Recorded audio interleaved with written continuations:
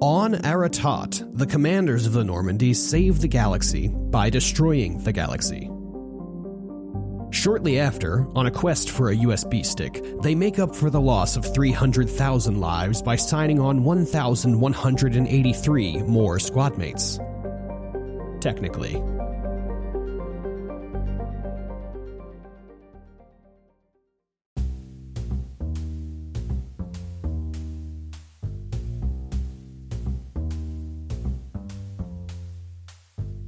Hello, everybody, and welcome to Asynchronous Video Game Catch-Up Show. My name is AJ. My name is Kim. And today, on episode 10 of Season 4, I got it right this time, we will be talking once again about Mass Effect 2, the video game. We will be covering the Arrival DLC and the IFF mission and the aftermath of that. Mm-hmm. So if you haven't played that stuff, you don't want to get spoiled to listen to this episode. Otherwise, hello, welcome, thank you so much for being here. Yeah. Kim, how's it going today? It's going good. It's a beautiful day. It's been very gloomy, which I've really been enjoying. I love gloom. I love gloom so much. We get it so rarely here, but it's actually like a sunny day today, which I suppose is nice. Yeah, it's as its merits. Yeah, you know, it's been a nice weekend. How about you? How's it going? Good. I'm doing great. I had intended on playing the IFF mission this morning before we recorded, but then I wound up playing it last night, and then I was fucking ratcheted up before I went to bed. So that was a delightful time. Yeah, but we'll have to share some of the messages that you sent me. Yeah, if you've seen today's episode tweet, that was how I was feeling. Yep. And then that feeling continued for another like 30-ish minutes, and then I tried to go to sleep. So it's a great time. Yeah, and I'm excited for the stuff we have to talk about today. So let's get to it. But first, let's start with the bullshit that you have for us today, Kim. Indeed. So I've been waiting for us to have the full squad to finally be able to talk about the entire Dirty Dozen. And the day has finally arrived. Right. And by popular demand, by which I mean one person asked for this, okay, I would like to talk about what my Nana would think about the Mass Effect squad mates. We're going to do Mass Effect 1 and Mass Effect 2. Okay. For those who didn't listen to our 13 Sentinels season, this is a repeat theme, but it was well received. And, you know, it's hard not to think about now. So this is what my very Italian late grandmother would have thought. Thank you, Nana. We're going to start easy with Jacob and Kaidan because she would love them for the same reason, which is that they're just generically handsome men. Oh, wow. Yeah. That's really all. That's pretty much all it would take. Sure. You know, and I feel like they'd both be very like polite and kind to an old lady. And so she would eat it up, you know? Sure. Yeah. Unfortunately, I think she'd also really like Ashley. Because she was religious, Ashley's religious, but I think at some point there would be a schism because Nana was Catholic and Ashley strikes me as more some kind of Protestant Christian. I have to be honest. Sure. I don't know the difference between all of them. And so I think at some point, like Nana would like mention a saint or something and Ashley would be like, oh, well, I don't really, you know, we don't really do the saints. And I think that would put Nana off immediately. Yeah. What about the military family angle? How would Nana feel about that stuff? Oh, that would score Ashley some points since my grandfather did serve. That's what I was thinking. Yeah. That would probably she'd get out. We have, you know, one of those, like, we gave her one of those like window box shadow box.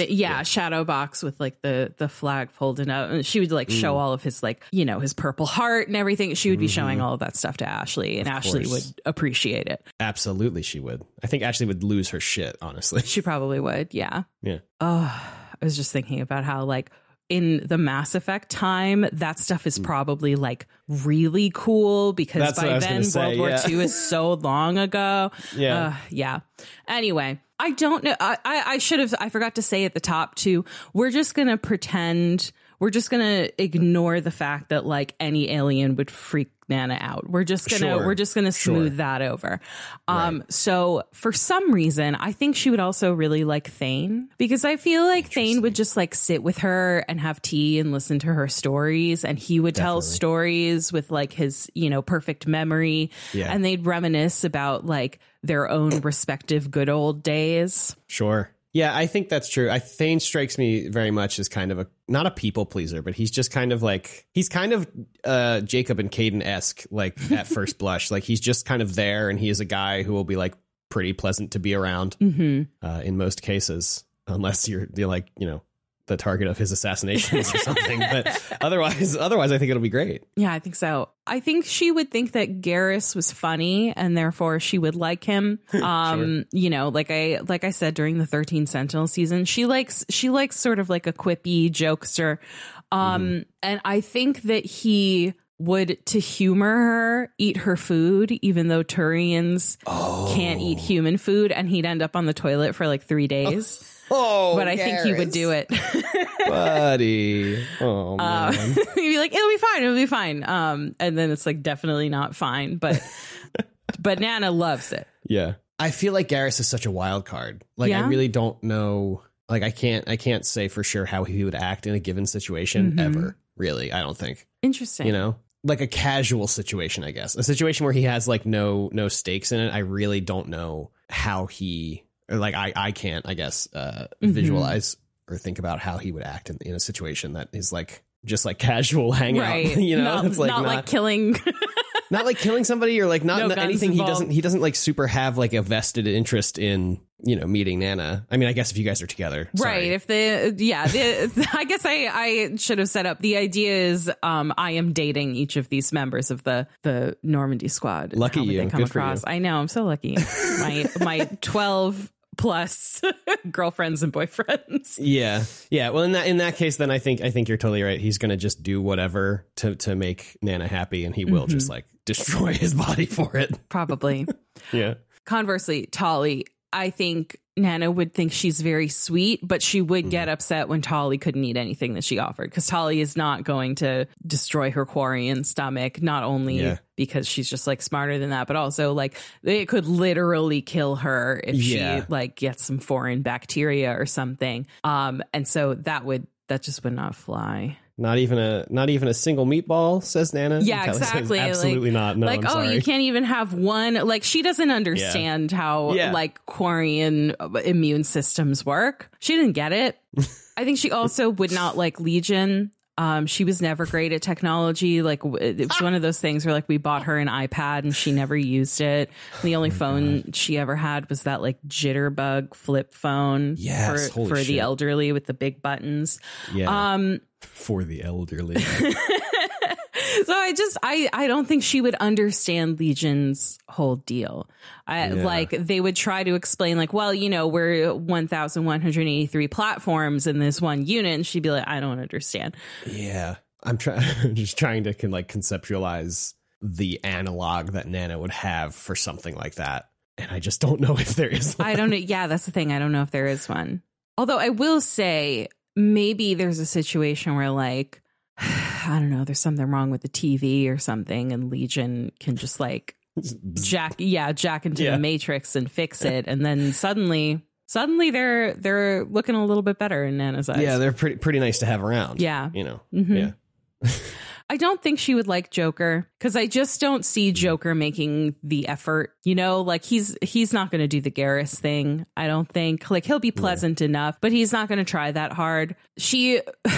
We used to have a dog named Percy who was he had a big personality, a bit of attitude, and she used to say that he was, quote, fresh. And that's, I think, the word that she would use to describe Joker. Yeah, no, definitely Joker is fresh. For sure. I mean, you know Nana better than I do, but I feel like it could go either way, you know, depending on like when the jokes hit. Right. I feel like it could either make or break that whole relationship. I think you're right. Yeah. Like, I just don't think that he would hold back at the moments that he needs to hold back. So it would be a dangerous territory. And also, I will say, I think you know Nana spiritually. I feel like you. Wow, thank you. I'm honored, honestly. The next one was interesting. As always, Zaid is like one of the most difficult to pin down. But I had this thought that like I could just see Zaid having a side of him that's extremely polite to old ladies. Yes. And so I think that they would actually kind of hit it off, and I think they'd share mob stories. Oh, shit. Okay. Whoa. I told you the story last time about how Nana claims that she smuggled diamonds for the mob in New York. I think so. I vaguely remember that. She would put them in a baby carriage and like walk them from location A to location B. I have no idea if this is a true story. I mean, but who cares? You know, yeah, like, I don't know if any Zaid stories are true either. Yeah. So. That's a really good point. Yeah, but no, I think you're totally right. Zaid seems like the kind of guy who's like, would be just like super nice to an old person, especially if she's like, oh, well, I'm like making you a meal and stuff. Right. Yeah, as long as she's not getting in the way of him and his revenge. Right. Yeah. I think that would honestly be like a really great relationship. Miranda, I don't think she would like her. She'd see her as a threat. Oh, wow. Yeah. Okay. Especially if Jacob and Caden were also around. I don't know why. I don't think that Miranda, notwithstanding that she is perfect, right, I feel like she'd come across a little cold. And I think I'm actually going to go ahead and lump Samara and Morinth in with this too. Too cold, too perfect. Yeah, too intimidating. They're not very charismatic. I feel like Morinth has an energy that could be kind of fun. You know, but if it's an intimidation thing, I think I could definitely just see it. That none of that mattering and her just being like, oh, well, yeah. Yeah. Even in her old age, Nana was very vain. And sure.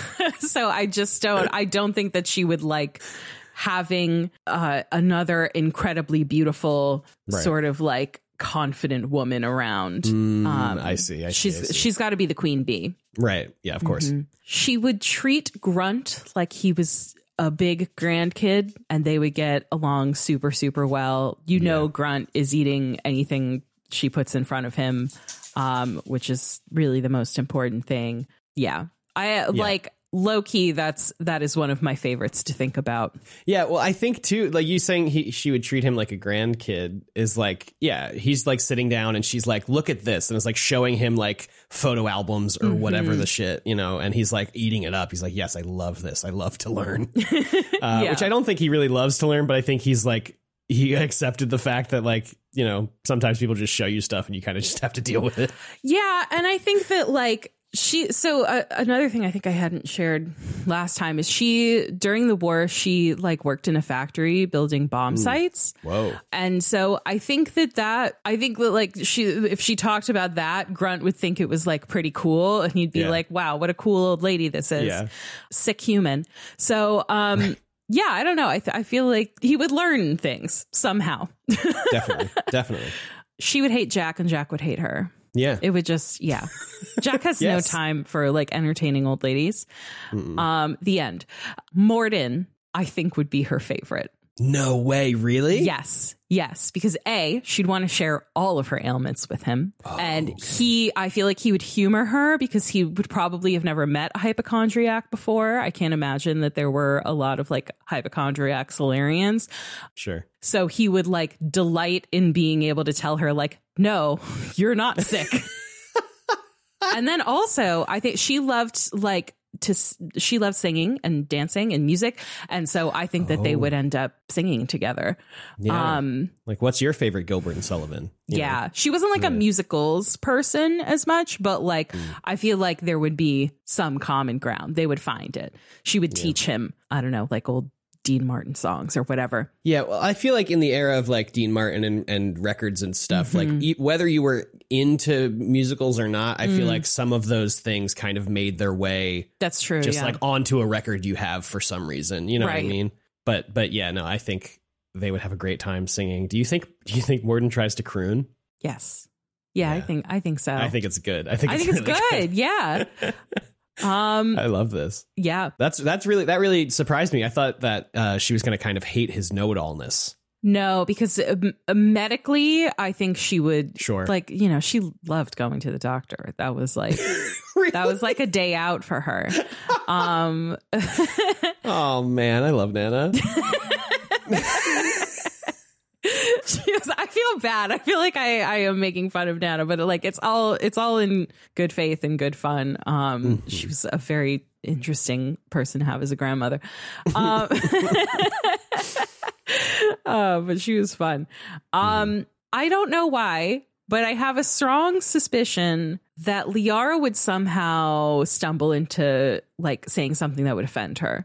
Like she would go in with the best of intentions and like she would do great objectively, but somehow she would say something like completely well-meaning that would absolutely offend Nana to her core. Like she would say like, oh, you know, when I do this, I put some nutmeg in it or something. And it would be like, don't fucking tell me how to cook. Like that's not how I do it. Yeah. Yeah. It would be something like that where it's like she almost like she's looking for a reason, you know? I Sure. don't know why, but I could just see that sort of comedy of errors happening. Rex, I think she would be just sort of indifferent towards. Like I feel like they'd be pleasant enough to each other, but like they just don't have a lot in common. Rex is busy, you know, trying to save the Krogans. Nana doesn't really care about politics. I just don't think that they have a whole lot of common ground. But you know, I think Rex would be polite. Yeah, I think Rex would be polite. I think he would, again, like Grunt, just eat whatever. You know, he's not picky. But I don't think he would be as engaged as Grunt would be. Right. That's totally my thought. Finally, Kasumi. At first, I think that they wouldn't have a ton to talk about. But at some point, I think they would both discover how much they enjoy spying on other people. So in the last like maybe 10 years of my grandmother's life, she lived in like a retirement community, like independent living, but you know, for the elderly. And for a few of those years, she had a second floor apartment, and she just used to like stand up there and watch everyone. Oh, wow. She was like one of those absolute busybody. And so I think at some point, one of the two of them would look out the window and start judging, and the other one would come over. Yeah. And pretty soon they're having a time. Oh. It is the most fun the two of them have ever had, sharing this gossip. I love this. Yeah, 110%. That's all I got. No, I mean, because you're totally right. I mean, that's because whenever you talk to Kasumi, she's always talking about the other people that she's been spying on. I thought when you first said that they would figure out they have in common, I thought you were going to say their love for Jacob. Their love for Jacob. That's true. That is true. That they would also, at some point, the conversation would circle around to like, oh, he's a good looking young man, isn't he? Like, yeah. And then they'd be off to the races. Yes. 100%. A very wholesome friendship between these two. Beautiful friendship. I think that's everyone. I also think that's everyone. I wasn't really keeping track, but I think that feels like everyone. I love this. I always love learning more about Nana and her feelings about people. So Kim, thank you so much for this. Thank you for joining me. I can't wait for the next time Nana joins us on the show. But for now, the bullshit is done. Okay. It's over. No more. So let's move on now. I know we have a little bit of stuff to catch up on post Tally's loyalty mission before we head into some other stuff. So let's head to the Normandy.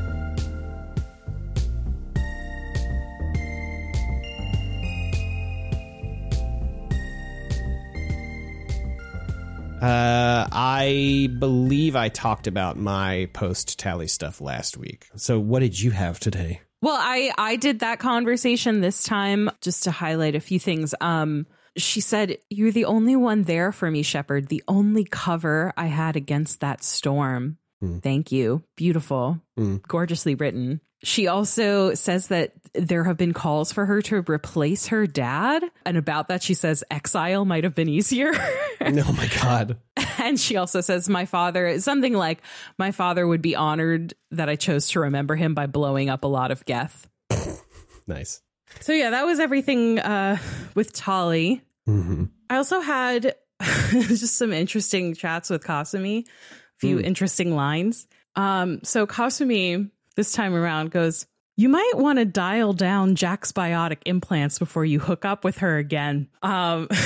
She said something like, I don't think that Cerberus can afford to build another Normandy. Holy shit. Oh my God, that's so good. Yeah, which like this raised so many questions for me because Miranda was acting like nothing was wrong. Yeah. But Kasumi knows. Yeah. So like, which like, obviously if anybody was going to find out, it would have been Kasumi. Right. But like, I was just like, I have so many questions about this. Who knows? Yeah. Who else heard? And speaking of things that Kasumi knows, she said she noticed that Samara's not acting like herself lately. Not that I'd mentioned that to anyone else. So she's like, God. I think I know what you did here. And I'm not going to tell anyone about that. Holy shit. Yeah. I love that. I love her so much. Wow. That's great. I love that they gave her those lines for these specific scenes. Mm-hmm. And then finally, I just wanted to talk about some mail that I got. I don't know if you had any other chats. Yes. I also wanted to talk about a piece of mail. Yeah. So the first one was from Bailey. Yeah. About Kolyat. Just he says the Kolyat's been doing work for him around the Citadel, trying to like clean up the wards. He's helping the kids in the vents.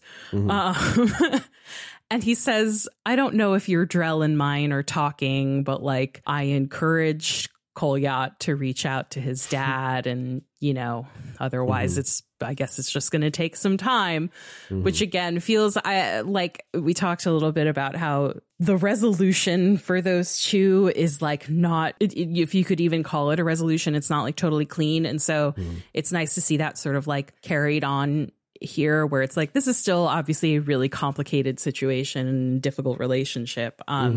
So I liked that was sort of acknowledged. Yeah, really good. And then the other piece of mail was I love this from Admiral Zen. Yeah, dude. Yeah, from the Quarian Admiralty Board. And she basically says, so I went and did some investigation on the Alarai and I figured out what Tali's dad was doing. I think it was great. And I intend to continue his work. And soon the Quarians will have a massive army of Geth. And if you had helped, you know, maybe I would have been helpful to the humans. But now, you know, like it's not the vibe is not necessarily, well, now maybe the Quarians will take over the whatever. But it's very much like we're going to be so powerful soon and you're not going to be one of our allies and whatever. Yeah, it's not a threat. Yeah. It's very much towing the line. Yeah. Bad vibes. Yeah, I love that one. That was wild. I'm really curious to see. I mean, I guess I'm just curious to play the third game because I just want to know like what the results of all of these decisions I've been making in the last two games of like what matters like narratively or like, you know, whatever. And I know it can't super affect the narrative because of, you know, physical real life restraints of people having to actually write these stories. But I'm just curious in what ways it affects the things that happen in Mass Effect 3. I think it works out well because it doesn't change kind of what you do and the story beats that happen, but it does change the ultimate outcomes of the stories, which is really what feels like it matters. So, I'm excited for you to see all of that come full circle, especially with the Quarians. So yeah, that's all I had on the Normandy. Cool. You ready to move on to Arrival? I sure am.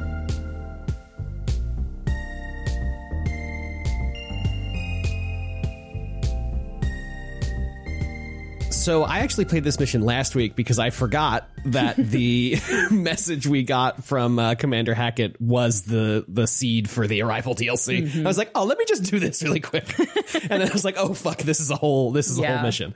Oops. Anyway, just a recap of the mission objective. Admiral Hackett from the Alliance reached out to us and was like, hey, one of my companions, Dr. Kennison, has been captured by Batarians on Aratot. and I would like for you to go rescue her. I can't ask people in the Alliance to do it because it would look like an act of, like Alliance aggression or whatever. And we don't want people to know that we're here and B, we don't want this to be traced back and start like this crazy war or whatever. So if you could just discreetly handle this, I would really appreciate it. And thank you so much. So that is what the mission is presupposed is very quickly unravels. Just some fun color here. Basically, the only person in chat this week when I streamed this was Molly. Molly and I decided that Admiral Hackett is another uncle type. But unlike Captain Bailey, where you're like, I don't like know this guy that well.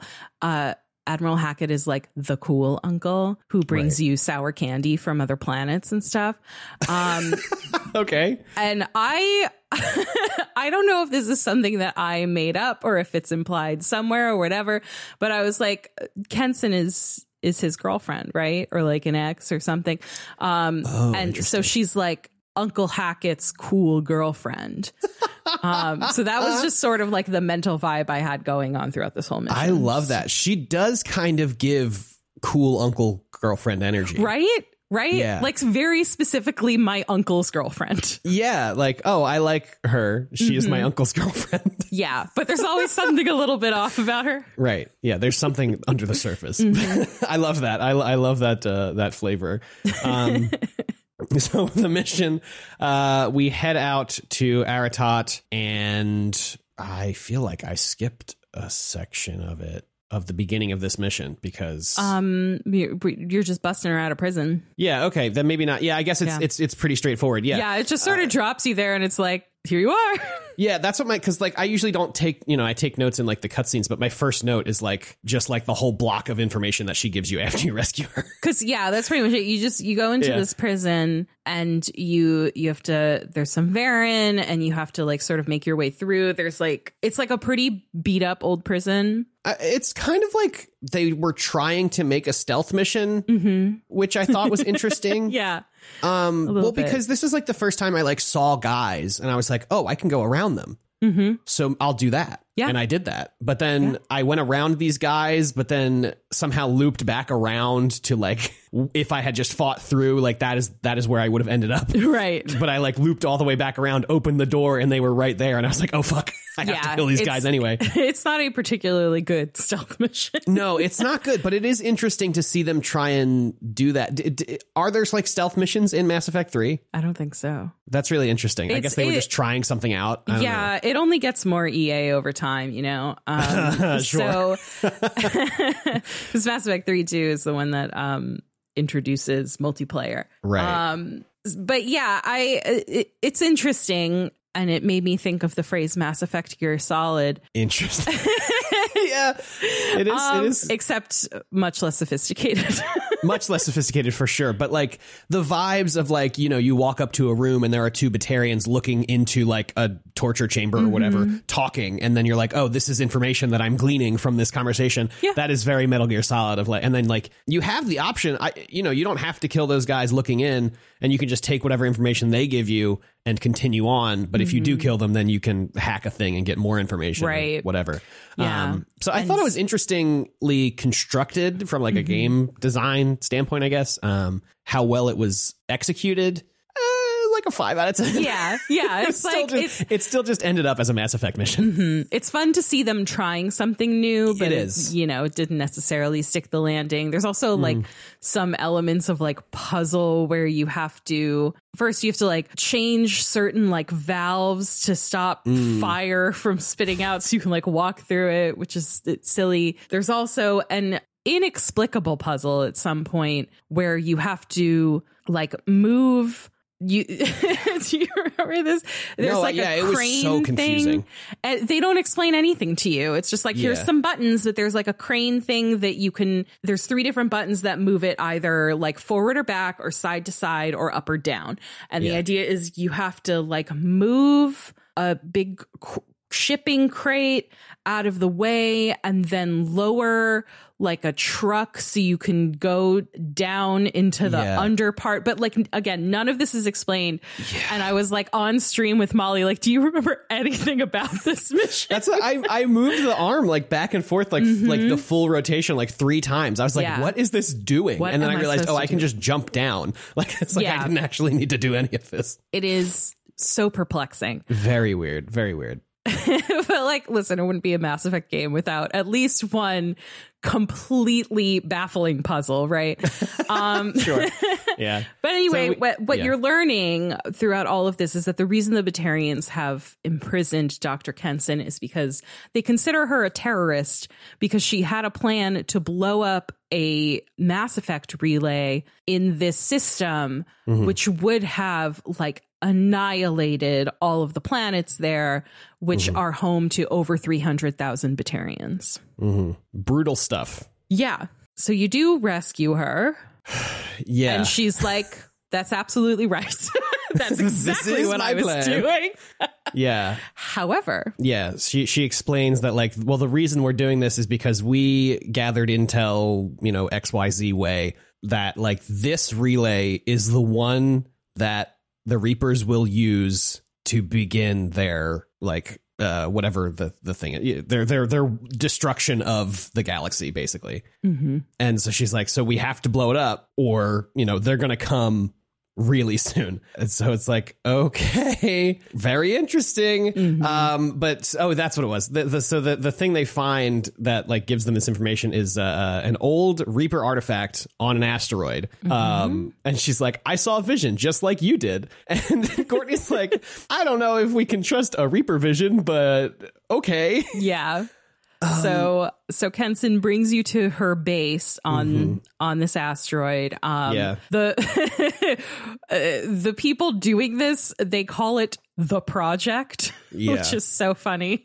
Yeah, just completely generic. And when you show up there's like this big countdown, like in 13 Sentinels. Yeah.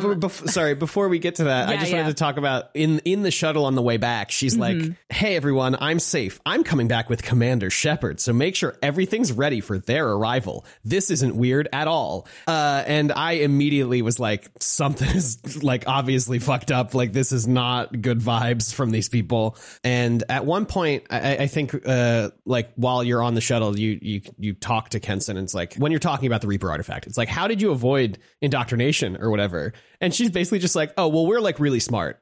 Like we know what and like we know what we're doing. So like we wouldn't become indoctrinated. And Shepard's like, okay, cool.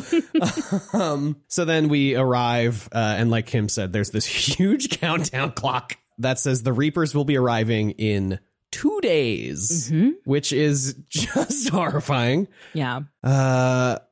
So then we go in and Kenson's like, okay, let me, Shepard is like very skeptical and she's like, trust me, like once you see this thing, you'll know, you'll understand. You'll get it. You had to be there. So she brings you in and into this, you like walk through. It's so funny. You walk through this entire base. She like leads you through it. And it's very much like, these are the battle arenas that you're going to be shooting in shortly. And then finally she brings you in the room with the Reaper artifact. And it's just like fucking out there.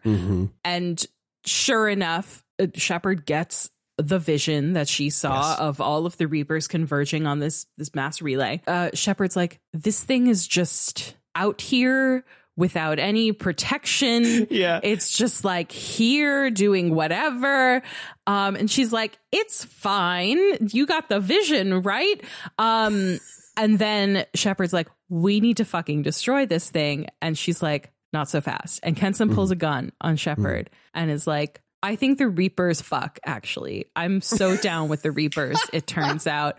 And so I am not going to let you fuck this up for me. So everyone in here is indoctrinated. Yep.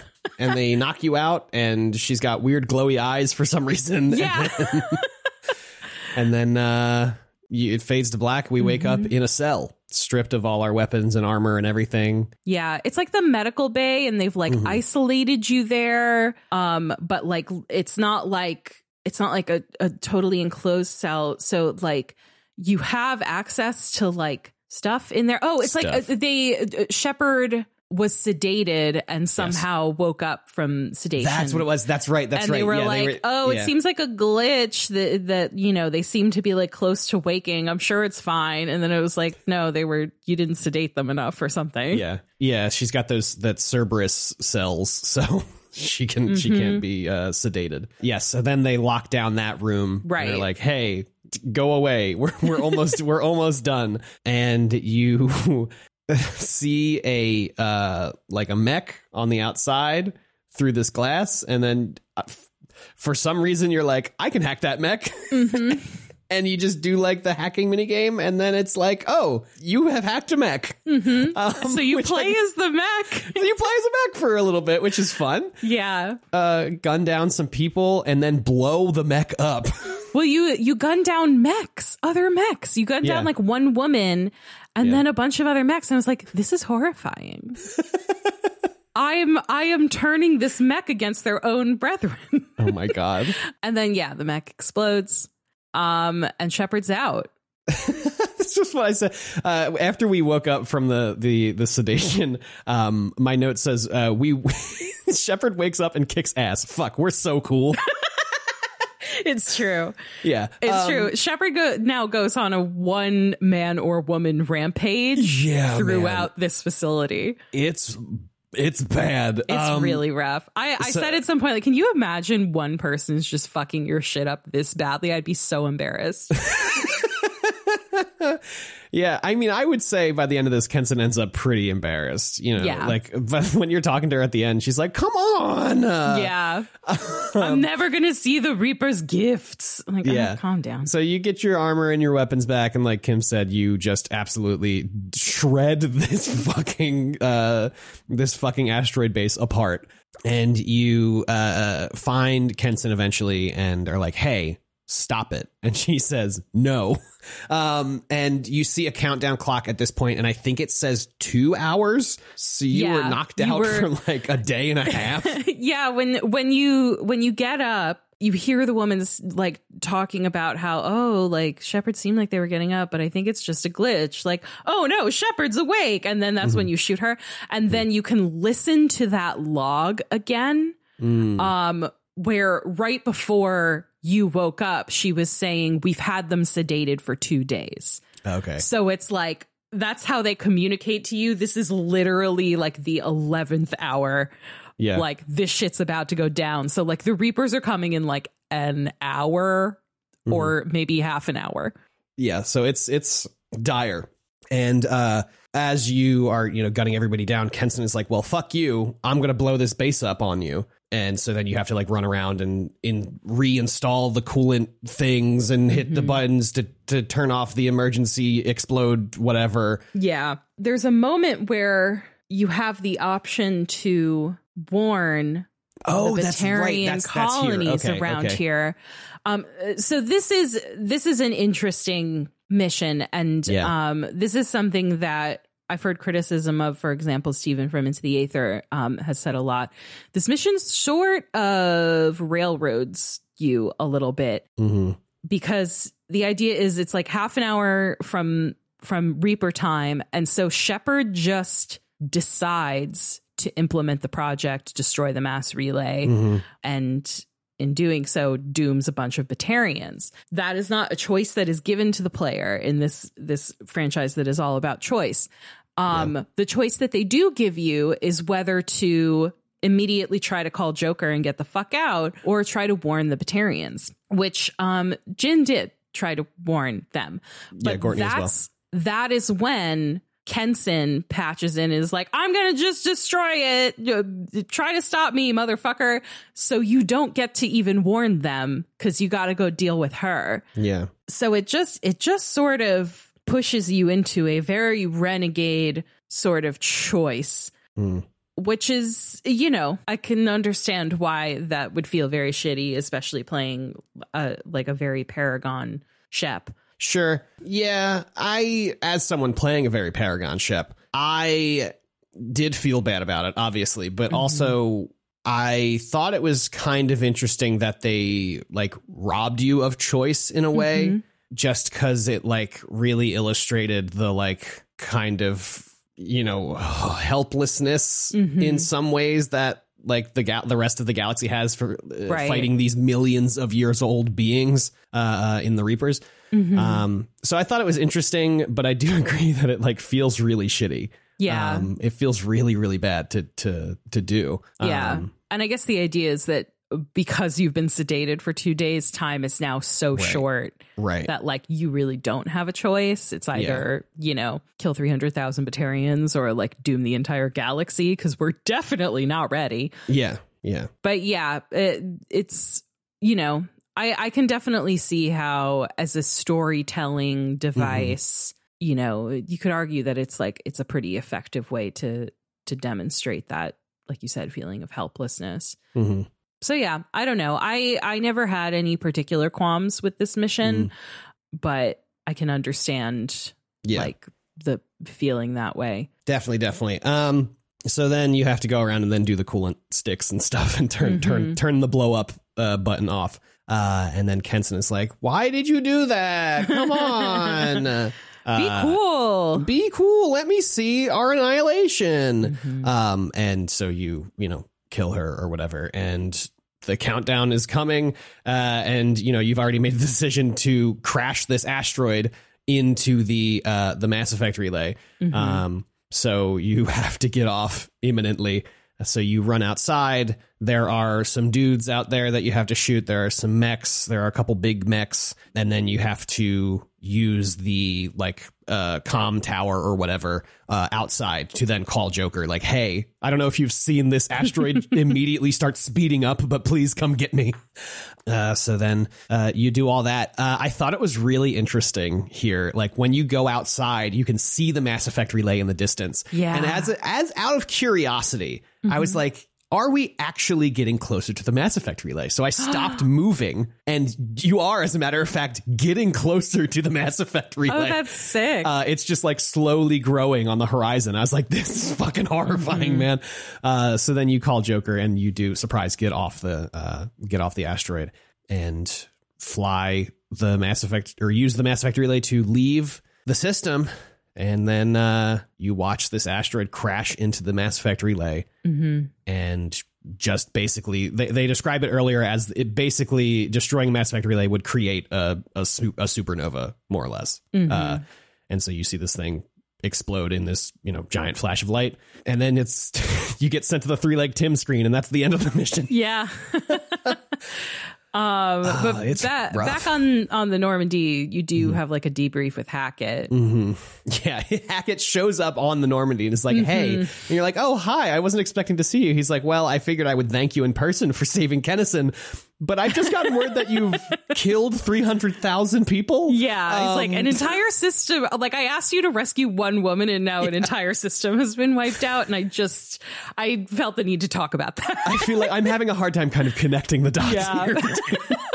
And so, you know, you have some options to like be cagey about it or just like say what was going on. And Courtney was just like, look, this was the situation. I did what I had to do. And, you know, whatever punishment you want to prescribe to me, you can after we do the suicide mission or whatever. Yeah. And he's like, look, you may have just like started intergalactic war or galactic war. I don't know. But also I trust you and you are Shepard. So yeah, he's like, listen, I think you like, now that you've explained it to me, I think you made the right call, but like you're going to face consequences for this. He says some line like, you know, when it becomes time for you to like answer for this, you better be there in your blues, like ready to take the fall. Which is like, it was a cool line. And sort of acknowledging like, yeah, this is like going to be a problem. Yeah. For now, I'm going to look the other way. Yeah. But, he's like, I'm not going to do anything about it, but there will be consequences. So just like be ready for an email that's like, hey, you've been summoned. Yeah. So Which, like, fair. Yeah, absolutely. Brutal mission.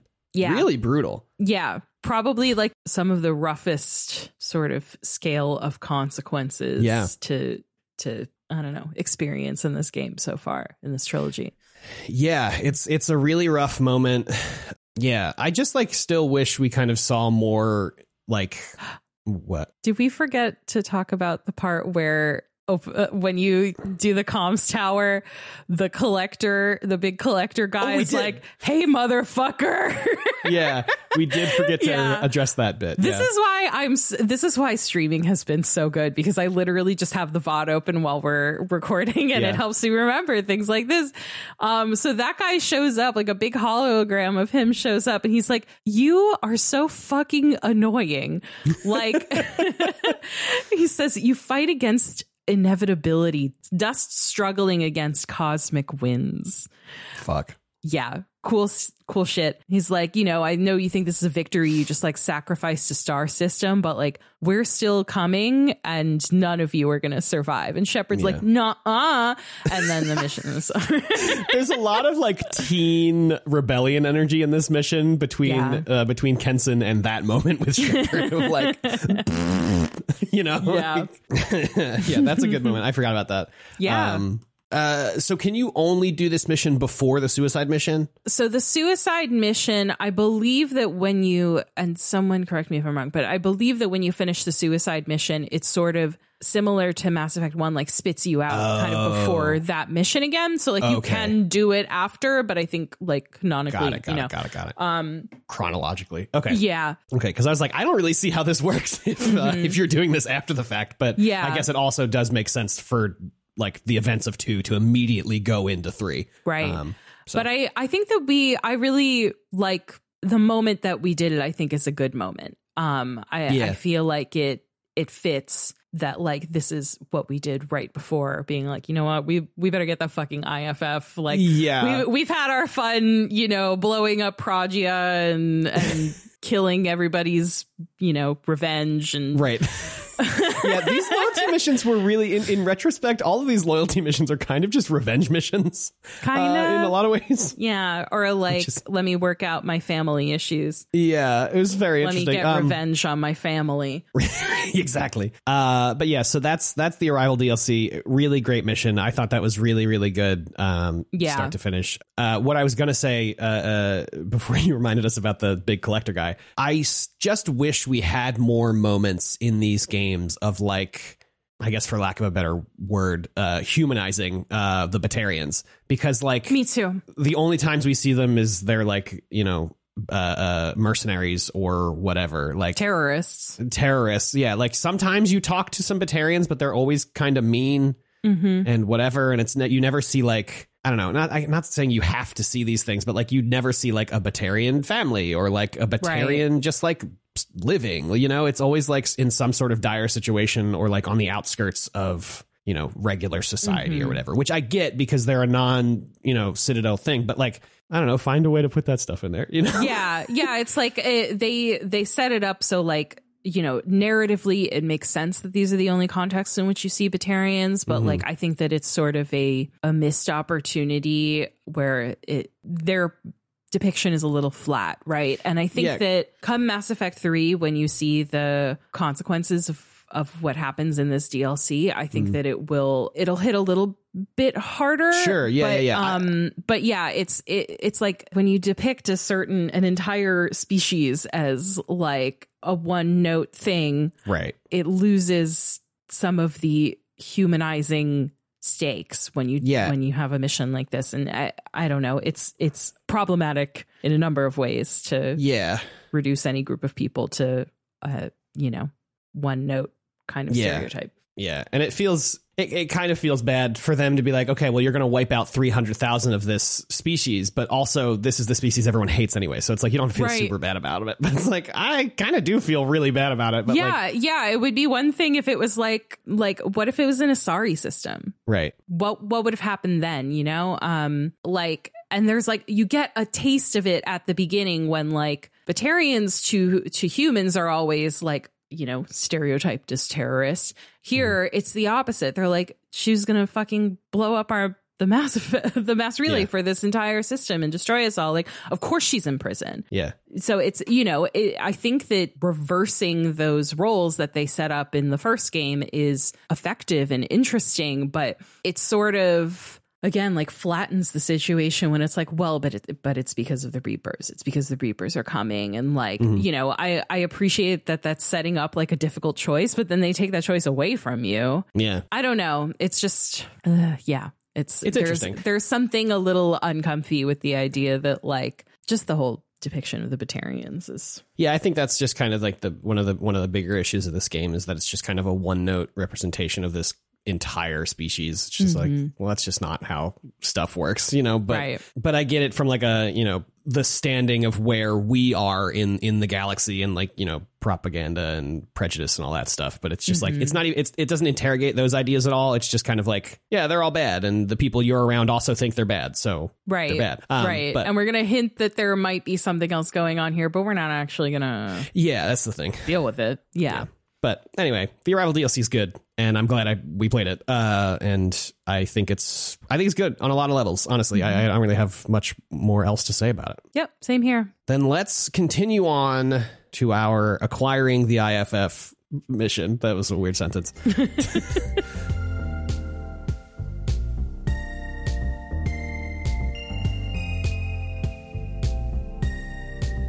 So, for those of you who may have forgotten, the IFF is the initiate friend or foe system key thing that we need that will allow us to use the Omega-4 relay to get to the Reaper, like, home space or whatever. To get through the Omega-4 relay, which is where the Collector base is, or their home world or whatever. So it's just it's a key. We're going to get a USB stick. Yeah. So we arrive at the derelict Reaper that Tim has sent us to. He told us that he sent some scientists here to just check it out because it's like not every day that you find a derelict Reaper. So they had been, they had kind of set up shop, but they haven't heard back from this science crew in a long time. So you pull up to the IFF. I brought with me Garrus and Tali. That's exactly who I brought. It really just felt like these are the only people that I could bring on this mission. You know what I mean? Yeah. I don't know. It's just something about like going to a Reaper. Like I want to bring people who know what that means, you know? Exactly. Yeah. Like y'all were in the shit with me. Yeah. Like you get it. When Sovereign showed up. So yeah. My homies. I love having them with me. They're just fun to have.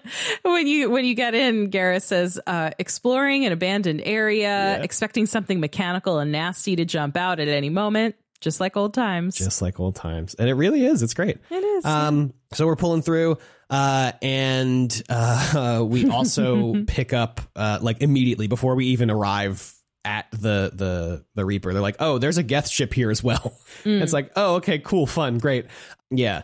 Also, they tell you that it's like extremely windy here on this planet, and then you like arrive in the vicinity of the like Mass Effect field that the Reaper has up, which stops the wind, and then you're like, oh, okay, this is what's keeping the Reaper from like plummeting toward the planet. Yeah. And then we arrive in the Reaper. And so the science team has set up this kind of like, they've kind of built a base like throughout the Reaper. So like it's pretty interesting actually to see the like clash between the like semi-organic Reaper stuff. It's not organic, it's all mechanical, but it like looks, organically functional or something. And then just like the white, stark, like Cerberus branded like walkways and stuff. I think it's pretty cool. Yeah, there is a distinct kind of visual style to like what is the Reaper and what is like the scientist's base. And like you said, the scientist's base is very like, this is a Cerberus lab. But the inside of the Reaper, you're right, it is mechanical, but it's really quite well done. It's really well designed. They make it look sort of, and I'm almost wondering if I should pull out the book and see if there's anything about it, because I didn't include this last week because I didn't want to spoil for you that we were going here, although I guess it was kind of but I get you though. But yeah, it's like they have like there's like sort of like tubes and like cords and stuff like hanging around so that it looks like sinew or, Yes. you know, like the way that they designed it, it does look weirdly organic inside to give you the sense that like, even though this thing is mechanical, it is a living being. It's also like when you pull up to this Reaper, it's just a really terrible reminder of how fucking huge these things are. Like the Normandy pulls up and you're like a speck next to it. It's honestly horrifying all over again. Okay, here's what the art book has to say. Yes. The idea of the Cerberus team analyzing the Reaper helped solve a potential level design problem. How does one walk around inside a creature that wasn't built for that purpose? The Cerberus team built platforms for ease of navigation, allowing us to create a level that was capable of handling the combat system. Earliest concept designs for Derelict Reaper showing the blast damage of the mass accelerator round that killed it. These concepts were made to help decide how alien to make the interior of the Reaper. Reapers are alien, but they are also machine species that would have had a sense of logic to their internal layout. Great design. Yeah, great stuff. So you're walking around here and you immediately start similar to the mission for Tali. You just like find a bunch of work logs that are like, here's some exposition. So you find one from Dr. Chandana, who is the head scientist here. Tim had name dropped him earlier. And basically he's like, you know, the vibes are bad and people are paranoid and nervous because of where we are and what we're doing, but it'll be fine. Nothing bad will happen. Signing off. And then and then we don't see Dr. Chandana in any other log for the rest of the level. There's another log from someone else talking about how they like brought these concerns up to Chandana, and Chandana was like, no, it's fine. And then he's like, I see Chandana. He's like, looking at some of the specimens we found, and he says they're talking to him. Yeah, he says he's been listening to them. Listening to them. Yeah. That's troubling. So basically, you come to learn. Everyone in here was getting indoctrinated. It's fun having this mission back to back with Arrival too. It is. Yeah, I'm really glad we saved it for when we did. Yeah, it was really cool to think about them back to back. So as we are going through, the Reaper's kinetic barriers go up and we get disconnected, or not disconnected, but like Joker can't, can't extend the bridge again, or whatever. Yeah. To get us off the Reapers. So we're like, okay, cool. What do we do? And Edie, Edie being Edie, is like, well, really the only way to do this is to take down the kinetic barrier, which means you have to destroy the Mass Effect drive in the Reaper. Like, okay, cool. And then she's like, but also that means that the Reaper will then be sent hurtling toward this planet, and you will die. And Joker's like, that sounds pretty rough, Captain. What do you want to do? And I chose the option that was like, well, if anybody can get us off of a falling Reaper, Joker, it's you. So then they're like, okay, well, that's the plan, I guess. Yeah. Jin picked whatever the renegade option was, but it's kind of like, it was kind of just like, all right, well, we're going to take that thing out and then you need to immediately get us out of here because I think the line was something like getting burnt up in a brown dwarf was not, part of the plan here. So you're going to have to get us out. Yep. So you fight your way towards the Mass Effect core and start encountering husks. Yeah, a lot of husks. So many husks. It's too many husks. Yeah. Too many husks. Too many husks. Yeah. It was really great to have Shockwave all the way leveled up because it just fucking sends them flying. I would fucking kill for Shockwave. That's what's like, I don't know what I would do, because there were points where like I was facing another way shooting a thing and then all of a sudden there were 4 husks behind me and the rhythm at which they were attacking was just constantly stumbling me. Yeah. So I was just slamming my, I have it mapped to my left bumper and I was like, please. Yeah. It was rough. Yeah, I had a rough go of it. The thing that was most helpful was Tali's combat drone. Yes, the combat drone rules. Yeah, they get distracted by it, so they all just sort of like stand around it and attack it, and it makes it very easy to pick them off. And then it explodes, which is great. Yeah, Singularity also helped a lot here. I would just like shoot it from one spot where they were coming, and every single one that would come up would just get sucked up into this Mass Effect field. Yeah, I gotta say the tech powers not super helpful for the Not husks. great here. Yeah, so I had a rough time. Yeah. But that's why we play on super baby mode. So you make your way down a little bit. You find another log of 2 scientists who seem to have the same memory. Garrus is like, sounds like this is a Reaper thing. And then you see 2 husks just get fucking sniped off screen. And you're like, oh, I wonder what the hell that is. So you round this corner and you see in the distance, like really far in the distance, there's like a figure walking on a catwalk or whatever. You can kind of see just like a shadow of a person like walk off screen if you're looking, which I thought was cool. And then, like Kim said, a bunch of husks. And then if you have the option to continue on the critical path, but you can continue forward to where you see a bunch of the spikes with people on them. And you get some Tali dialogue. Yeah. Which is thrilling. Yeah. So you interact with this thing that is tagged as the altar, which is fun. And it's just, people on these spikes, and you're like, oh, I remember these. We called them Dragon Teeth, or Tali tells you that people call them Dragon Teeth, whatever. And it's like, do you remember these? And Courtney's like, yeah. And also look at how this room is arranged. Like they made this some sort of fucked up altar to the Reapers. So that is horrifying. And it's like, this is like, they were definitely being indoctrinated. So just like a really cool moment. And I think a really neat one of those like crew dialogues that you wouldn't get if you didn't have Tali with you, which is wild, honestly. Yeah. So then right before that, there is also another log with a bloody researcher on it who is just like spouting, like pseudo religious, like they told us we were visiting a dead god, but a dead god is still a god and it still has a will and blah, blah, blah. It's haunting, honestly, but it's also just like doesn't mean anything. Yeah.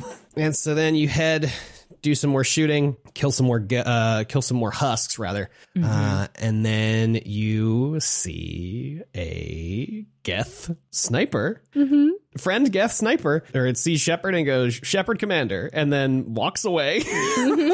Like, okay, thank you.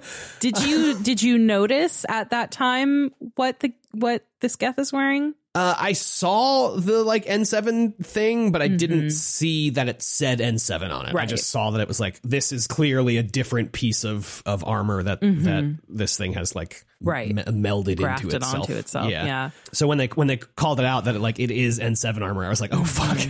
Yeah. So you do some more shooting, and then you arrive finally at the Mass Effect core where this Geth is just kind of doing its Geth thing of like shooting electricity into a keyboard, which I guess is how you use a keyboard. And it's kind of interesting. You like get the POV of this Geth like getting knocked out by a husk, and then we switch back and do a whole bunch of fighting. So this arena is like, you're in the center catwalk, and then there's like a platform on your left, a platform on your right, and then directly in front of you is this giant, it is the Mass Effect core that just is continually closing and opening at like, 30-second intervals or whatever. So you do a bunch of more husk shooting, and a bunch of big blue ball shooting. I brought with me the collector like laser beam for this, me too. Yeah, it was, which I forgot to use until like the third time the thing opened, and I was like, God damn it.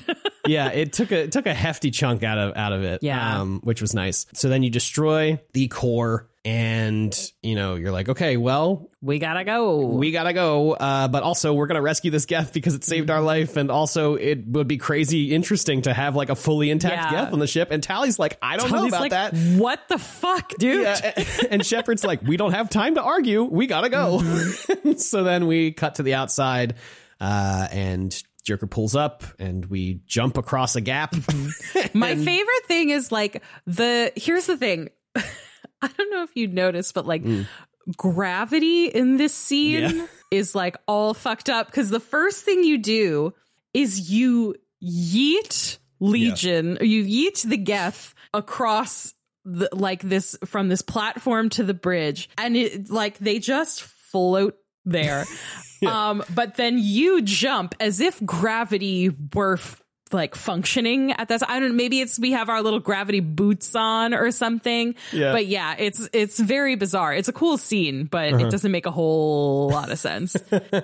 Anyway, and that's so then we fly away and we head to our Normandy debrief scene where Miranda is like, Cerberus could use this fully functional Geth. That would be cool. And Jacob's like, absolutely fucking not. We have to send this thing to space. Are you crazy? Like, space it now.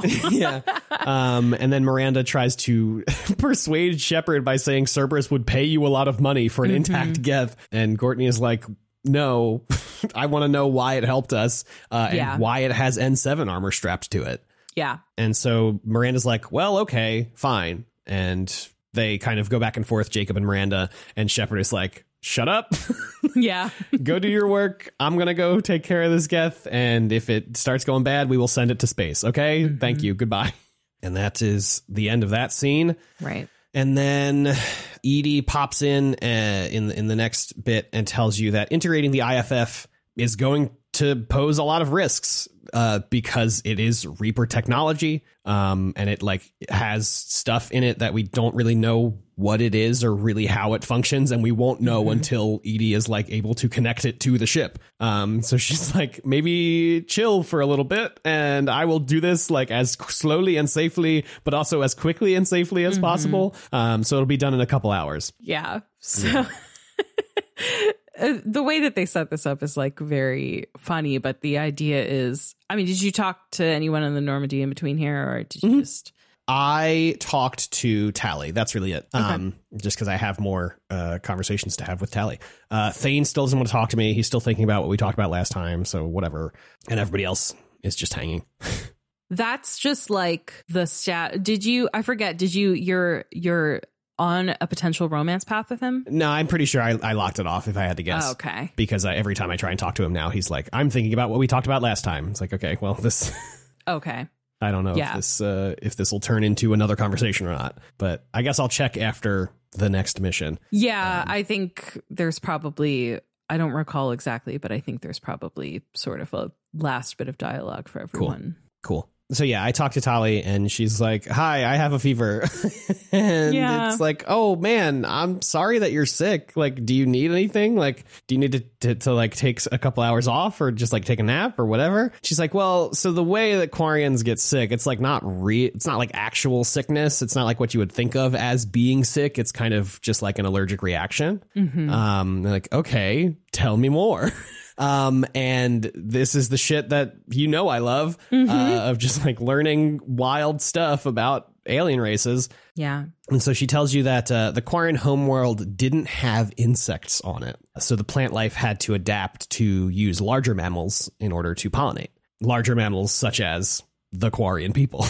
And so for some reason, this like affected the Quarians in the way that their immune system stayed weak. And we're more likely to adapt to a contamination than to fight it. I'm not exactly sure the connection. The connection is not clear. Okay. I'm sure it made sense to whoever wrote it. Maybe they like pulled some dialogue out or whatever.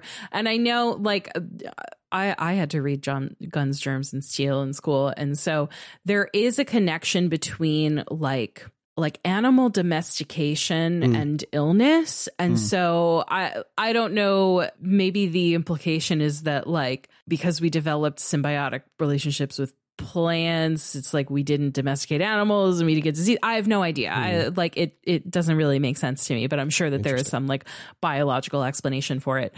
But yeah, basically the long and short of it is that because of this thing with the plants, now our immune systems adapt to sickness instead of fighting it, which is like, I don't know, it's a very interesting kind of idea, but the idea is that after they were ejected from their home world, the flotilla was just like completely sterile, and so that adaptability was like lost over time. And now it's like, what is that thing from Parks and Rec that Chris Traeger says? There's like a grain of sand in the microchip. Oh God, I do not remember. I do not remember, but hopefully I can find it. I only remember because it is one of the best episodes of the entire series where everyone gets the flu. Yes, I do remember that scene, that episode. Yeah. Hopefully I can stuff. find a clip of that to put in the episode. That would be delightful. I hope you do the part where he goes Stop pooping. to himself. Yes, he's in the looking at mirror. himself in the mirror. Yeah. Right? Yeah. I remember the episode. I don't remember that sand line. But anyway, yeah, so that's fucking sick. I love it so much. And, in that conversation also, she tells you about that, Quarians can like lock off sections of their suits to stop like exterior infections or whatever bacteria from like spreading to other parts of the body and perhaps causing death or whatever. And like that's what happened to her. She had like shut off because she got a cut or something and then didn't fully sterilize the area, and so then bacteria got in, and now she's having this just like bad allergic reaction. Which leads you to the next part of this conversation, talking about like the ultimate show of trust in the Quarian culture is like merging suit environments with a person that you really trust, which leads Tally to say this line: "I haven't trusted anyone enough for that though, except, well, no Quarians. You know what I mean." And to which Courtney replied, "I trust you too." Yeah. And then she said, like, it's not possible, but I would be honored to link suits with you, Shepard, which I just thought was really, really sweet. And that's it. That's the whole conversation. It is really, really nice. I love Tally so much. Yeah, me too. Yeah. I got this conversation as well. And then I had some other additional Normandy stuff, but it was after this next part. So we can talk about it then. Yeah. So, hey, maybe you thought the IFF mission was over. It's not. It's not. It's not. So, you do some stuff around the Normandy, and then Edie's like, hey, I think it's ready. But maybe come to the, or go to the galaxy map and see what's up. And so you head to the galaxy map, and she's like, okay, it's like maybe ready, but like we haven't really tested it or anything, and like there could still be stuff that's like fucked up and wrong. And so we don't want to like jump or anything while we don't really fully understand what the IFF is doing to the Normandy. And so Shepard's like, okay, I guess I will take me and the other 11 or the other 10 so far of us off the ship in a shuttle and do whatever missions we need to do that way. And so they're like, oh, just take everybody and you can decide that later who you're gonna take on your next mission. It's really interesting that they're trying to set up like it feels like they purposely did the like clumsy video game, like we're gonna set up something new for you, of Miranda being like, yes, you get on the shuttle and then you can decide later who you would like to take on a mission with you. Like it's like, oh, okay, we're like trying to in universe describe this thing, but it's like the game was, I think, trying to bluff you. It's a ruse. Yeah, it's a ruse for sure. Yeah, because as soon as they leave, Shepard and everybody else, some shit fucking goes down. I don't remember the specifics because I like blacked out. You sent me a message. Yes. That I will do. Let me do my best to translate it from gibberish. What the fuck, Kim? Oh my God. I was just doing my rounds on the ship and then we left in a shuttle and now we are being boarded and I am Joker? What the fuck? Yeah. So it's a fun moment. Joker and Edie are like sitting in the front of the ship and they're talking about the IFF thing. And then Edie's like, oh, it looks like we're being tracked. And Joker says tracked, or no, she's like, the IFF is sending our location to someone. And Joker's like, to who? And then we go to the outside of the Normandy and out of, Mass Effect space or whatever the fuck, this giant fucking collector ship shows up. And it's just terrifying. Yeah. It is so awful and scary. And it's like, oh shit. Okay. Yeah. And then immediately all of the personnel on the ship take like combat stations. Everybody's got guns. They're standing by doors, whatever. And Joker's freaking out. And Edie's like, listen, I need you to unshackle me. I need you to unshackle my AI. If you unlock my sealed databases, I can initiate countermeasures. You need to like get to the AI core to do it. And then you start playing as Joker. Yeah. Oh, man. This is not what I thought you meant when you said talk to me in a couple of weeks. About Joker being playable. Yeah. Well, I had thought that like sometime during the suicide mission or something would happen with the ship and then Joker would like follow you. But no. Yeah. It's like you are alone and you are Joker. Yeah. And it forces you to live through this moment of, Joker making his way to try and put Edie in charge of the ship. And so, you begin to head toward the elevators, and then the elevator doors open, and it's the Scions? No, I don't think that's what they are. There are Scions, and there are also just like the big buggy floating collector guys. It's not so much the bipedal ones. No. Yeah. But it's fucking terrifying. Like, it's fully like a horror sequence of and as Joker, you can only move so quickly. He can't run, he can't sprint. He doesn't have a fucking gun. Yeah, he just has to, move at his own pace. And Edie is like lighting up sort of a path for you as you go. And you're watching all of these other crew members who suddenly all have names. Try to stop them, and they're like also like, Joker, go this way, like they're like helping you. It's a great fucking sequence. It's incredible. So you make your way as Joker to the AI core. Some good voice acting here from Seth Green, where he's like shit, like freaking out. The classic Seth Green voice acting. It's so awesome that like you find or not find, there are like ladders that you've seen throughout the game but you can't use, but Joker does, because they like take you through the vents or whatever, or like the emergency routes to places, and you get the like ship loading screen, but instead of the like elevator going down, it is like this little red dot that is Joker like going through this path to the next area. Just fucking awesome design choices here, like really great shit. 10 out of 10. So you eventually arrive at the drive core, or the AI core, which is like through the med bay, where Chakwas is. And you arrive, and Legion is there laying in the back, or sorry, the Geth, whatever. The Geth. And is just like there, and you have to give Edie all the power to the ship, and so you do that. There's some great lines here where like as he's doing it, Joker goes, "This is all Joker's fault. What a tool he was. I have to spend all day computing pi because he plugged in the Overlord." The Overlord, yeah. Really good. And then after he does all that, she gains control of the ship and is like... I started taking notes here because my game and stream crashed in the middle of this this sequence, and luckily autosave was fine, but I was just like, I'm just going to call it there. So I just started taking notes instead. But so she says, great, now with this I can do like defensive measures, but I need you to reactivate the primary drive so we can like get the fuck out of here once I do that. So he has to like go down another another shaft or whatever. I love this line. He's like, oh great, so I have to crawl through the vents again. And she's like, I love to see humans on their knees. And there's just like a moment of silence where he's just like staring at her like, blue orb thing, and she just says, that is a joke.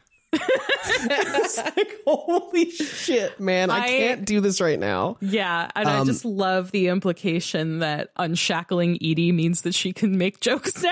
Yeah, all the stuff she's been learning from Joker over the last, several months or whatever the fuck time is. Really good. So you crawl down. Yeah. And you get that loading screen again. Good. And it spits you out in like Jack's area of engineering, her little hidey hole. And as you go up the stairs, this is so sick. You see the shadows of collectors entering engineering. Oh, no way. I totally missed that. Yeah, it's fucking sick. And so you look up and they're like going past. And then as they go past, you can like get out and whatever. And so this is the point where she says, okay, so here's what's going to happen. I'm going to seal off this part of engineering where you are in the main core, like once you reset it. And then I'm going to open all the airlocks and eject the rest of the collectors. And Joker's like, what about the rest of the crew? And she's like, they're gone. They're all gone. She says, they are gone, Jeff. Yeah, she starts calling him Jeff. Yeah. She always called him Mr. Moreau, and now she calls him Jeff. Which fucked me up on every level. I just simply cannot believe that the game would choose to do this to me, and I will be filing for emotional distress. Yeah, we can talk about it more after the mission, like how it hits. Oh, yeah, we'll talk about it. Don't worry. Yeah. So yeah, that's what she does. And, the moment she opens the airlocks, she takes control of the ship and immediately just like whoop, flies it out. So the next scene we get is in the conference room again. Joker is like sitting on the table, like clearly fucked up over this, and Miranda and Shepard and Jacob, I think so, yeah, are all there, and Miranda's like, I can't believe you lost everyone. How could you do this? Whatever. And he's like, what the fuck do you want me to do? I'm a pilot. Like, what at some point he says, what do you want me to do? Break my arm at them? Yeah. Because remember, the reason why we did not mention at the top of this, but Joker has frolic syndrome. And so he, like, his bones break very easily. It's like he couldn't fight them. He could not fight back. He did. And Edie's like, listen, we did what we could together, you know? And how did Courtney react? Courtney was just like, you know, you did what you could. You know, I don't fully remember. I was like, yeah, I was so fucked up in this moment that I was like barely in there. You can choose to sort of like side with Miranda and be like, oh, you're just making excuses, whatever. Yeah, I'm no, like, I did not do that. Why the fuck would I do? Yeah, I can't imagine anyone doing that after playing through, like, you play through that as Joker. You see it from through his eyes. And I don't know, even playing the most renegade Shepard in the world, like, impossible. Oh, and Miranda's also really mad that he unshackled Edie.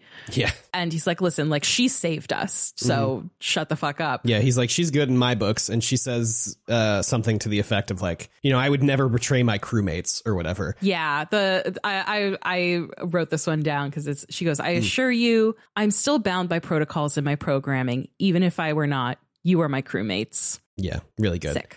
Yeah. And Courtney just fully ignored that. Yeah. It was like, look, all we can do now is just like try and get the crew back.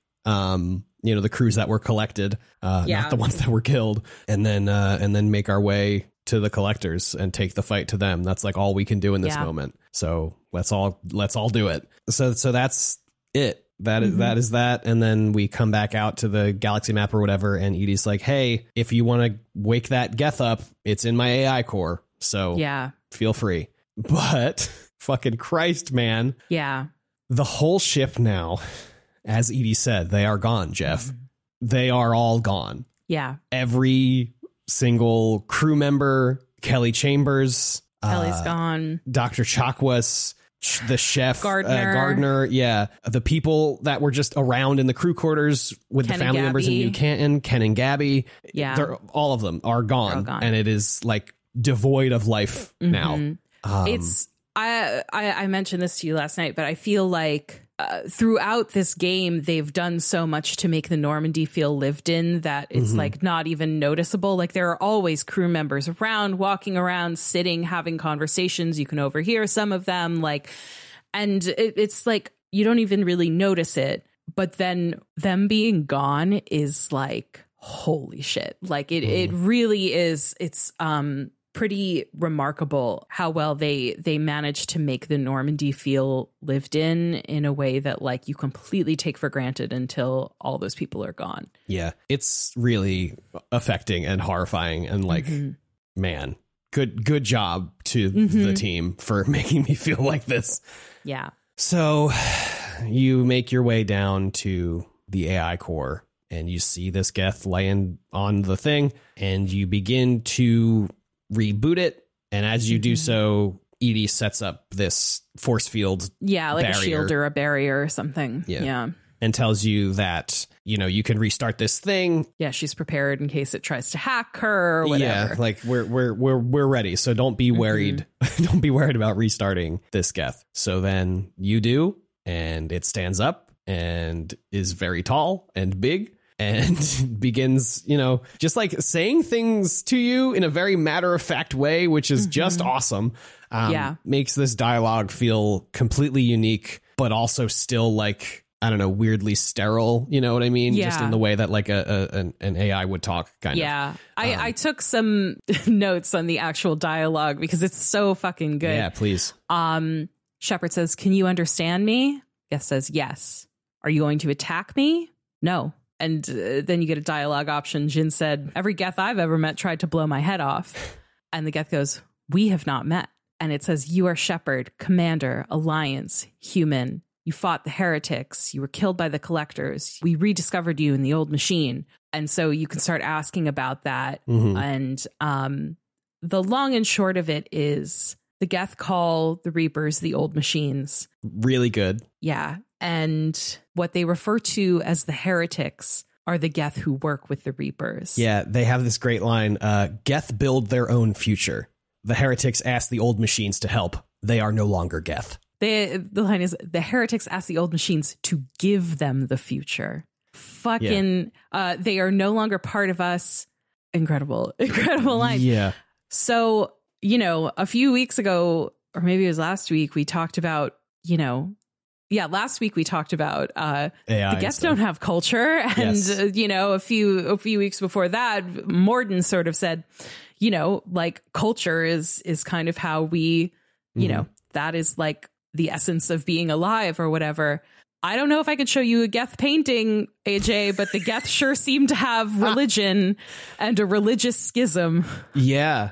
It's really awesome. It's really cool stuff. I love it a whole lot. And I am glad that Legion isn't just this, like, I'm just a bunch of Geth in a body. And it is like, no, they are not Geth anymore. Like, right. We are the only... We're the true Geth. We are the true Geth. And they keep saying, like, we and whatever. And you're like, hey, what's up with that? Like, what is your name? It's like, we don't have a name. Like, it just says Geth. Yeah. It's like, no, what is the being standing in front of me? And it's like, there is no one being. There's 1,183 programs active within this vessel or whatever. Within this platform. This platform, yeah. And you're like, okay, what should I call you? And then Edie pops up and gives you the we are Legion, we are many. My name is Legion, for we are many. Yeah. Which is a quote from the Bible, which Legion immediately Legion tracks. recognizes it. Yeah, and it's like, oh, Matthew chapter 5. They say earlier, Shepard's like, how do you know so much about me? And Legion says, we've been watching you, extranet sources, unsecured transmissions. And Shepard's like, you watch me or you watch just organics in general? They just say yes. Yeah. Ooh. And so Shepard says, which? And Legion says, both. So it's like, they know about the fucking Bible because they've just been studying organics or just sort of like keeping up with what's happening. So they say, I recognize that. We acknowledge that this is an appropriate metaphor. We are Legion, a terminal of the Geth. And before that, you sort of have this moment where Shepard's like, so are you asking to join me? Yeah. And they say, yes, on this subject of the Geth future. Shepard asks, what future are the Geth building? And Legion says, ours. It's just amazing. And Shepard's kind of like, and like, will that have any impact on the organics in the galaxy? And the Geth just say, if they involve themselves. And they say, basically, we oppose the heretics and we oppose the old machines. Shepard Commander opposes the heretics and opposes the old machines. Cooperation furthers mutual goals. And so it is that Legion asks to join you. So you got a Geth on the squad. You got a Geth on the squad. Did you immediately go and talk to them some more after this? Because I sure did. No. So that gives you the lead into their loyalty mission. Yeah. So we can talk about that next week. And then talk about the mission. So did you do anything else on the Normandy here? No, that was... want to debrief about how sick Legion is? That was it. That was all I did. I just want to say I tweeted it last night because it was late and I was feeling punchy. I wish they would let us romance Legion. I want to know. I just want to know. And I know, that's, there were 1,000 of them in there. And how would any of this work? I don't know, but I want to find out. I want to know. I'm curious. Yeah. You got some brilliant writers over there, BioWare. I think you could have figured it out. I'm just saying. You could have figured it out. If you put your mind to it, you would have figured it out. Yeah. Now I got to go look for fucking fanfic or something. Holy shit. So, yeah. They're so tall. Anyway.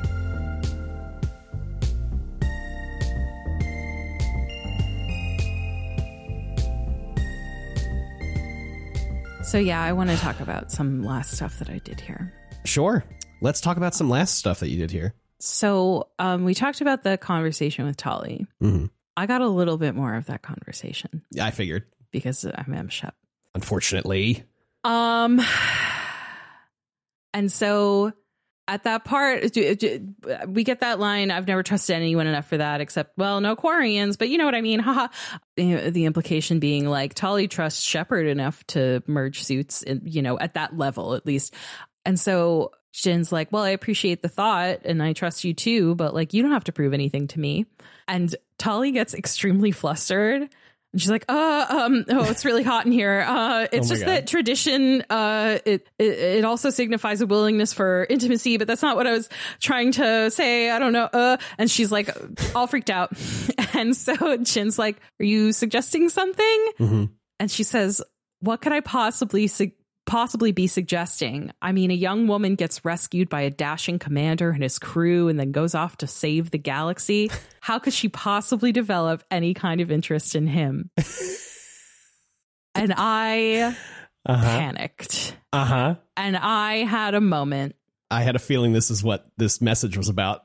I sent you a message. Your message here says, oh God, AJ, I may make a big unexpected decision. I said, oh, I love this. And then she said, Jin is supposed to be a trash man, but Kim is soft. I said, What does this mean? And you just replied with the monkey with the hands over its mouth. I had a feeling it was about this moment because I, AJ, also had a moment of like, oh, would I romance Tali if I had the chance? Because up until this point, I was like, Tali's fun and cool to be around. But that conversation about merging suits and stuff, I was like, oh, shit. Yeah. Jin is a trash man. Mm-hmm. And he wanted Miranda, but Kim wants Tali. Mm-hmm. And I was sitting here like, do I change paths? Like, this doesn't feel true to how I was trying to play the game, which is to do things I would never do. But I had this flashback to Mass Effect 1 in Shepard's quarters and Ashley quoting 9th grade poetry at me. And I was like, sure. I don't want to do that again. Mm-hmm. Like, I just, as much as I want to like do new interesting things in this game, I also want it to be like fun and not cringy. Yes. Sure. And so I responded to Tali here. I feel the same way. And so I have started the romance with Tali. And there's like, but that doesn't mean that like right now it's like I could say no to either of them and continue on the same path. And so I'm like, what do I do? Do I break up with Miranda here? And yes, I decided to break up with Miranda. Holy shit. Wow. So Jin goes in and says to Miranda, this won't work. We're too much alike and we need to stay professional. And she says, I'm sorry you feel that way, but you're probably right. It's simpler. It's for the best. Okay, bye. No hard feelings at all, unlike Jacob. But so after this, I was like, did I make the right choice? I don't know. So I looked up the Miranda romance scene. Sure. And it was the right choice. Like, here's the thing, like, even just comparing, the thing that got me and that made me so weak was the dialogue leading up to the choice. The fact, like, Tali's a little like, I mean, you know, you get rescued by a dashing commander and like, you know, how like it's like very charming. Yeah. And whereas Miranda's thing was like, do you like my body, Shepard? And so I watched this romance scene and it very much is like the writers knew what they were doing. This is, and I'm sure it gets deeper in 3, but this scene is very much like, hey, are you a teenage boy playing this game who wants to hook up with the hot girl? Sure. What happens in the Miranda romance scene in Mass Effect 2, spoilers for people who care, is you run into her on the CIC deck and she's like, hey, meet me in engineering. She cleared out all of engineering, which, by the way, there's nobody down there except Tali right now. So she basically was like, Tali, get the fuck out. And then you hook up with her in engineering. There's like no dialogue. It's not like an interesting romance. You know, like I mentioned last week with Garrus, it's like that is very much just like supposed to be a hookup. But like there is dialogue there that shows that there are like real feelings developing here, even if it's just like you're my really good friend and like, you know, whatever. There's nothing in this Miranda scene. And so I was like, I would have been really disappointed. I'm sure it gets deeper in 3, but like I like the romance is fun. And so I want to do something that I'm going to enjoy. And so I'm I'm very happy to say Jin is romancing Tali. I am viewing this as his turn back towards the light. Yeah. And so after I made this decision, I also went to the med bay and I healed Jin's scars. Whoa. So he's no longer glowing red. Wow. So this is Jin's, whatever the opposite of a heel turn is, a face turn. Yes. This is it.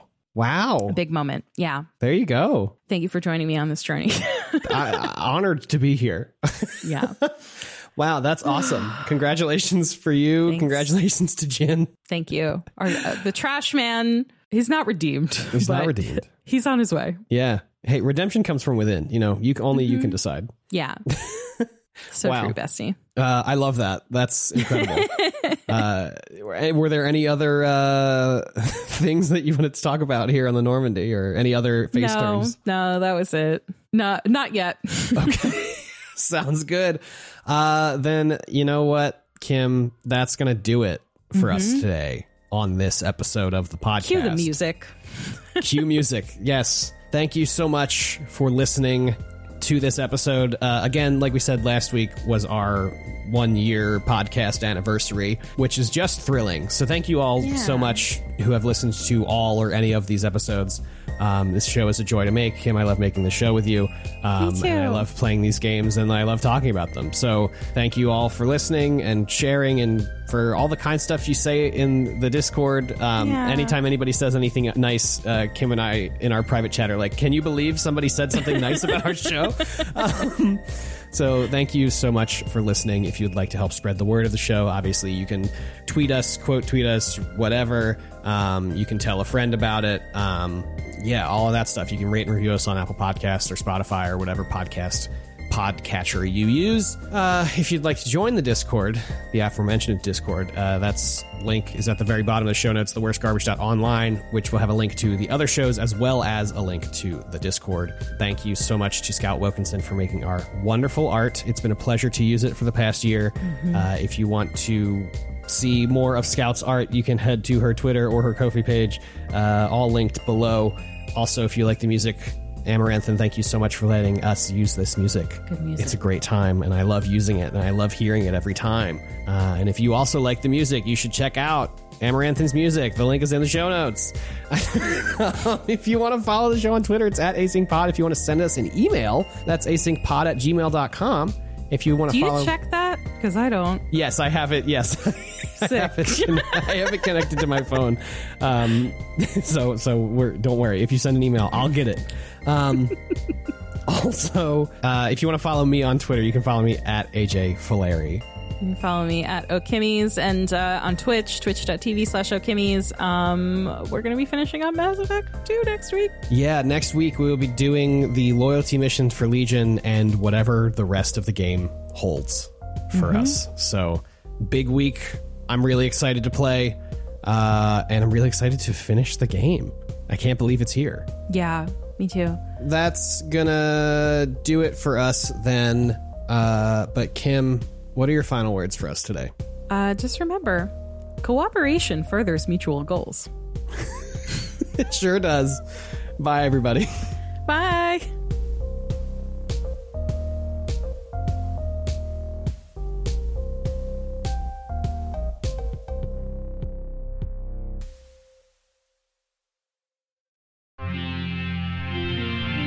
TWG, the worst garbage, online.